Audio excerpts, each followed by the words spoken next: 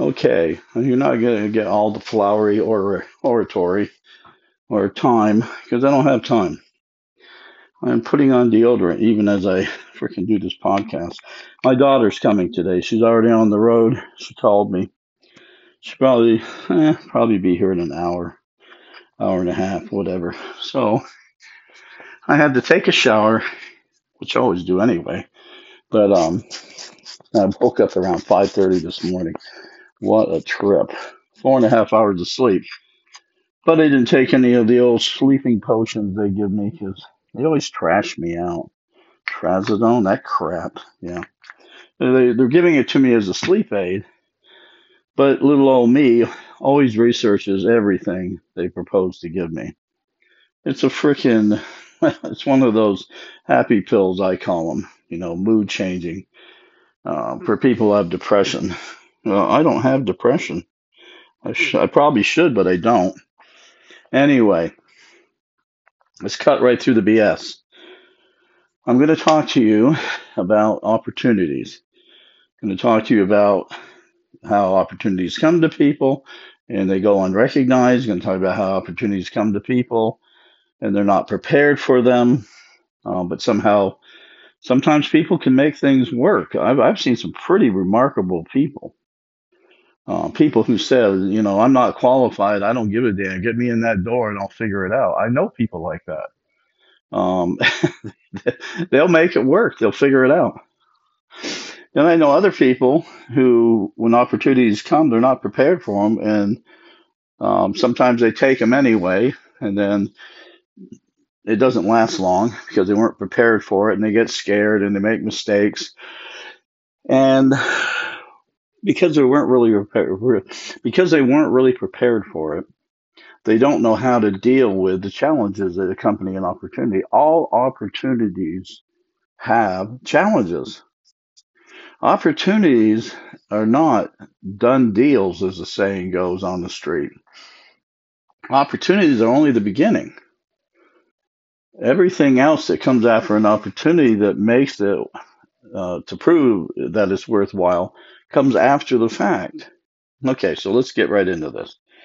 What is an opportunity? Yeah. An opportunity can be an extraordinary event, or it can be a quite ordinary event that gives you um, I guess opportunity, if you want to call it that. But it gives you um, platform, gives you an event to benefit by. So when you have an opportunity for a new job, it pays more money. So what's the opportunity? It's a new job that pays more, so it compensates you better. Um, it doesn't mean that you're not going to have to work as hard. Doesn't mean that you might not be treated like crap. Doesn't mean that you're going to be protected against the office politics. All it means is that you have this thing before you that you can take and do something with that will benefit you. Um, I like to tell people that when I coach people about getting jobs, I try to remind them, and this is a truism, getting the job isn't hard. It's keeping the job. It's working through all the BS you're going to have to wade through once you get the job. And you don't really know what that is after you get the job and you start working. Um, maybe you maybe they chose you over somebody that had been working there for the promotion. Maybe they're paying you substantially more than they're paying other people, and the word's out. You're getting a 40% more money than everybody else. It doesn't matter. Maybe um, your supervisor is black and you don't like black people. Well, that's too bad. What difference does it make? Imagine how a black person feels with a white person in charge. So you won't really know what you're going to face till after you accept the opportunity or after you get the job. I remember in a job interview when they were, and this is something I tell people too. Don't get caught up in the money part of the interview. Don't get caught up in that. That a smart person never talks money in the first interview because that's their technique for deciding who they want to really talk to. Because if they think you're asking too much money and they don't see the worth it, then they check you off. They're not calling you back. If they like you and the money is reasonable, but they think they've got somebody with more experience or a better fit for the job, you get scratched. You might get an alternate, meaning if the person doesn't show up, they call you. But the point is this: money should never be the compensation will follow anyway if you're qualified. What it should be is, are the requirements of the job satisfactory to me? Um, am I willing to accept what I'm going to have to do for this to do this job? What I'm going to have to do to work here? The money is the last thing discussed. Now, I remember one time I negotiated. Shoot, this is back like 2010. I negotiated 65 grand a year, $10,000 a year bonus, um, with a gas card for my truck, which took like $80 to fill every time. That's what I negotiated for the position, and they accepted it. I was number 36. They interviewed 36 people. I was number 36, and I got the job. During the interview, they said to me, these were the owners. There were four co-owners, and two of them were conducting the interview. Well, one of them realized that at 75,000 a year, I was making like 25,000 less than them, and they were the freaking owner carrying, the responsibility, the risk for the company. I was going to make my 75,000 no matter what they made, but they would still be obligated to pay me that money. So when he was talking, the one was for me, the other one wasn't so sure. So the one that was for me was basically acting like I already had the job, which I felt I did anyway. But so they went back and forth in their questions. They both asked the same question, and I knew the technique.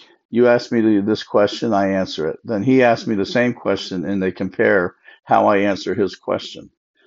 So the first one said, I think we're offering you a pretty decent package to come to work for the company. And I said, yes, I think I think what you're offering, I think what I asked for and what you agreed to, I think is generous, because it was, I thought, but I wasn't, I wasn't allusion to what I was going to be expected to do either. If you're making that kind of money as a estimator, project manager, you got to be bringing jobs in, you got to be bringing money in. So the other one said, he said almost the exact same thing, but the way he said it made me mad. And this is one thing: never get mad in an interview. You'll make mistakes. Well, I was mad the way he worded it. But I controlled my anger, which if you can get mad and control it, you can still pull it off. So he said, well, $75,000 a year with a gas card is a pretty generous package. And I said, yes, it is. And he said, yeah, you're making roughly 25,000 less than I make as an co-owner of this company. And see, then I got mad because I thought, yeah, and you're probably a freaking idiot too, and I'm not. But I didn't say anything like that. What I said was, yes, 75,000 with a gas card is a generous offer. But I said, but I'm not. I said the requirements of the job did not escape me. I understand that in order to make that money, I've got to be bringing you guys money. So I said, I'm not unaware of the expectations of you for that, of your expectations of me for that position. So I said, I think the money, then I changed my tune. I said, I think the money is fair for what you're going to expect of me. Wouldn't you say? Like that. And then the other guy said, well, yeah, we're not arguing about the money or the benefits part of it. And I said, I'm not either. Because I really wasn't. I was just trying to say to them, don't make it seem that you're giving me something that I'm not paying for. The 75,000 a year with a gas card represents I'm going to have to pay you through my work and the jobs I bring in and the profit you're going to make. That is what I have to do to ensure that I get this package. So you're not giving me anything, is basically what I was saying to them. You're not giving me anything. You're willing to do this because you know I'm going to perform and make you guys money, and good money. That's what this is all about. So let's stop playing stupid, because I hate that stuff when somebody is not very smart and they resort to trickery and things like that. Just know this: when you have an opportunity that comes to you, if that opportunity is going to be turned into a success, you're going to have to pay the price for it. You're going to have to do the work. You are going to have to take that opportunity and realize it through your effort, through your decisions, all that stuff. Opportunities do not come on silver platters. They don't. If you're not prepared for an opportunity, which many people are, I'll tell you what I've seen with many people. They'll say they're making $10 an hour. Then they'll get a job where they're making 12 and they'll think, yeah, I'm doing really good. Because that represents a 20% increase in pay. Then they'll get a job from 12 to where they're making 16, 17, 18, 19, and they think they just freaking roped the world in. Oh, they just threw a rope around the moon and pulled it to the earth. Those are the most dangerous people to themselves. Because instead of taking that opportunity and investing themselves in it so they can prepare for the next big opportunity, they won't do that. They'll try to just get by at the $19, $20 an hour. They'll just try to, if they go from 16 to 20 or 12 to 20, if they make a big jump, they won't work and prepare for the next big jump. They'll think somehow that they're prepared enough because they made such a big jump from 12 to 20 or 14 to 20 that in order to go from 20 to 25 or 20 to 30, they really don't have to do much because they're just God's gift to business. All they have to do is be themselves and put a little more effort into it, but they really think they've made it. People pay you to do the things they don't want to do, the things they cannot do, or the things that they're incapable of doing, meaning they don't have the brains. So the first thing is people will pay you what they don't want to do. So if they want to do manual labor, they hire people. I mean, a lot of people say they don't have to pay much. If it's the things they cannot do, meaning they don't have the expertise, the training and such, they have to hire people who do. The last category are people who are thinking people who basically are working for a company, but they're more entrepreneurial than they are employee driven. So they're the people in meetings who come up with these great ideas and strategies for the company, like it's their company. I was one of those people. That's one of the reasons that I was, I won't say adored, but I was respected so much was I solved problems and I got things done on time. I'm pretty laid back. You would think when you see me operating with people on a job site, you would think, oh, George is just fucking walking around talking to people and saying hello and laughing and joking. And no, I'm not. I'm observing every frickin' thing they're doing.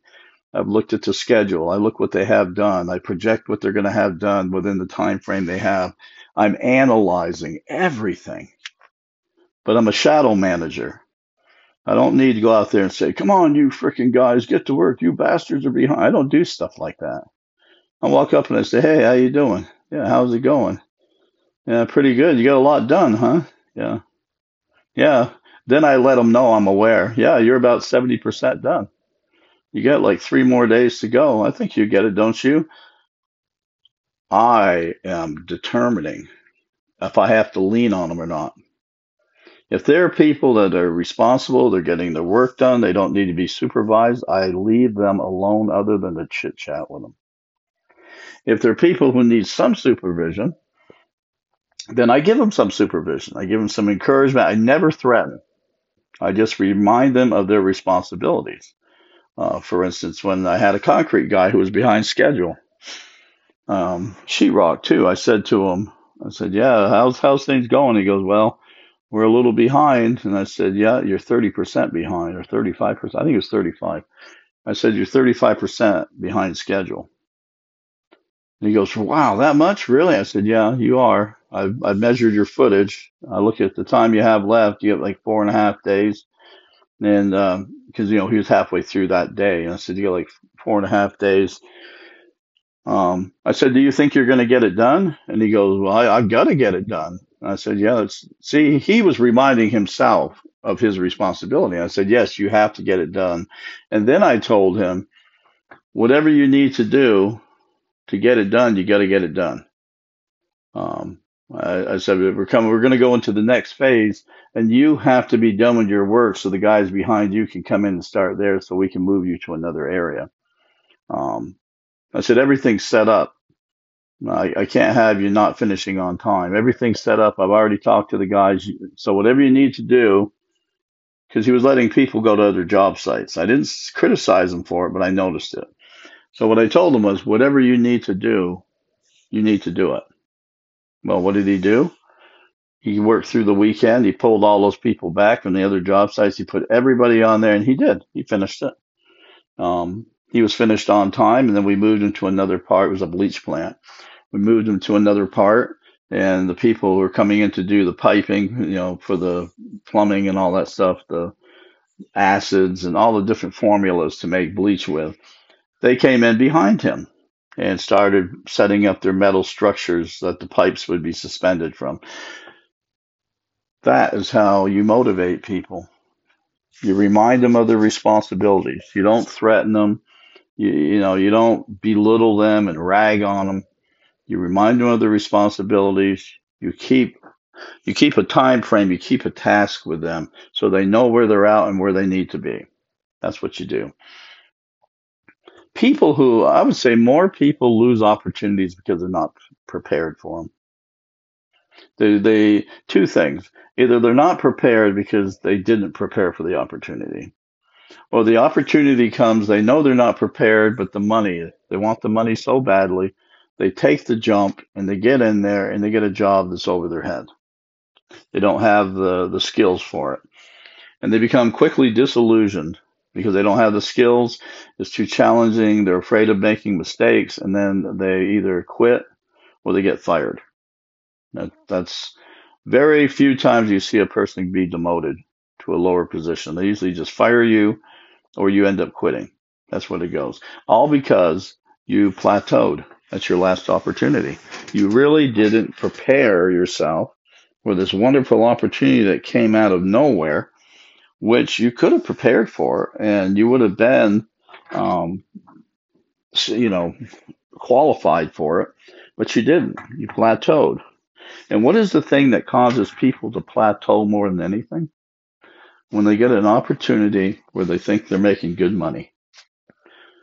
I've seen it so many times. You get a person who's smart, maybe doesn't have the skills for the job, but is driven. They're very smart, they're driven, and they'll figure it out. I've seen people figure it out on the cuff. They'll figure it out and they'll fake their way through it until they become proficient enough to do the job. Those are the people who plateau more often than not. They plateau because they have the job. They've figured it out. They're making the money, and they're not preparing for the next big jump. Because what will happen is when they plateau and they're not prepared, the next big jump requires so much of them and so much skill and understanding that they don't have. They don't have the experience to begin with, but it's over their heads. But they see the money and they go for it and they screw it up. It doesn't work out for them. They get fired. Usually, most of them get fired within the 90-day probation. They get fired because it doesn't take long for an experienced person to look at someone who made that kind of a jump and know they can't do the job. They don't know what they're doing. We're losing money with them. Doesn't take. I'm not kidding you. It does not take long if you're experienced to see someone who is not qualified to do the job. They stick out like a sore thumb, and that's what happens. They stick out. Things aren't getting done when they're supposed to. People are complaining. People who are underneath them are saying to people above them, I know more about this than they do. They don't know what the hell they're doing. They gets back. So then you get observed, and they see you really don't know what you're doing. So before the probationary period is up, they get rid of you because they want to get rid of you before you become vested. before they put too much effort, and they need to find somebody to replace you. So they start advertising for the job because they realize you don't know what you're doing. They got to get rid of you, get somebody else in there because they need to be responsible and finish the job on time. That's what it is. If you are someone who likes to do simple production type jobs, or you know, maybe you're content to be a laborer, or you just like working convenience stores or stuff like that, or maybe, and there's nothing wrong with that if that's what you want to do. I mean, it's a personal choice. There isn't really a right and wrong about it. Um, that's that's where you're going to spend the rest of your life because not much is required of you. You get compensated for the demands that are made of you. The more things you can do proficiently, the higher your pay is. The more difficult the job, and that's why sometimes people in management, you wonder why they're making all this money in management, because they're making very difficult decisions like now. I mean, they have to come in and take control of a situation and figure it out and make it work now. They don't have days and weeks and months. And their decisions better be right. Um, and some people have that. Some people, I'm better when I'm challenged. If I'm in a job where I'm not challenged, I get bored and I hate the job. But that's why most of the time when I worked for these companies, I would get pulled from a job I was on to go to a job that was losing money or failing, or like one where the superintendent he was on OxyContin, trashed out. I mean, just higher than a freaking kite, and the job wasn't getting done. And it was a jewelry store. Just the lighting in the jewelry store was almost a $500,000. I mean, this was a real high end project in a very fancy part of town. Well, he was high and he wasn't getting his job done. People weren't showing up. They're pulling their freaking hair out. So they sent me over there to take over his job and work with him to get it online. Well, he was so freaking wasted. I told him, I said, look, just go find some freaking empty storage room to hide in and freaking sleep it off. Go in there and I'll take care of it. Because my job was easier without him being involved than it was trying to keep him involved to make decisions. He was just out of it. He couldn't, he was drawn to, man, I tell you, oh man, George, yeah, I know. Okay. Well, we finished it on time. I mean, it was crazy, crazy. You just don't know what happened to get that thing done. Sometimes those things happen. If you want opportunity, and don't believe this BS about you make opportunities. You don't make opportunities. You prepare for opportunities. So when they come, you're prepared. But you do not make opportunities. I don't know who started that freaking rumor, but it's not true. You prepare for them, and when they come, you're prepared, and then you take them and you from that opportunity you make it. You grow the opportunity. So you turn the opportunity for a job with this company into a career. There's a cause and effect. Opportunities themselves do not provide anything but the opportunity. So if you're one of those individuals that ascribes to thinking that you made your opportunity, no, don't be stupid. Please don't. You might have enhanced it. You might have improved upon it. But maybe the person met you and likes you, and here's this opportunity, and they meet you and like you, and then so they start considering you. There's ways that you could have enhanced it, but you did not make it. And you know what? When you get it, you either make it or blow it. Because once the opportunity is given to you, it's no longer an opportunity. It's not. The opportunity was just presents itself. It either becomes a job or a career or a profession, whatever the nature of the opportunity is. Maybe it's love forever. You find like you have opportunity to meet a person who the chemistry is good, and you two decide to get married. You love each other, and because of who you two are, you have this wonderful marriage. You have the opportunity for marriage, but the marriage was developed between the two of you working together. It was real. The opportunity was realized, because of what your sacrifices and your decisions, your choices. So in every aspect of life that we benefit from, you know, or get penalized for, opportunity is just the beginning. Yeah. It's whatever we make of it. That's what's important. Because opportunities come and go. Many times people don't even see. They can't. They're not familiar with what opportunity looks like. So when opportunities come, um, and they can be small things. Like when I was a kid, all of us had ice skates. And I loved to ice skate. And I preferred figure over hockey because the tips have teeth and you can do a lot more with figure skates, stopping and turning and a lot of stuff. Hockey skates are more difficult. Well, there was a kid in the neighborhood who couldn't afford skates. His parents were, family was poor. He wanted to skate, so I said, "Well, I got frickin', I said we got a couple pairs of skates, and my brother has a pair." I said, "We have skates.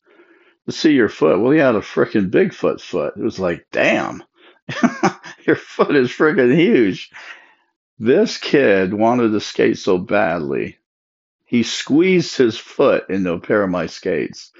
He had like a size 8.5 foot, and I think I was a 7.5 at the time. He forced his foot into that frickin' skate. I mean, literally shoehorned his foot into that skate, and it was smashing his feet. I mean, it was a mess.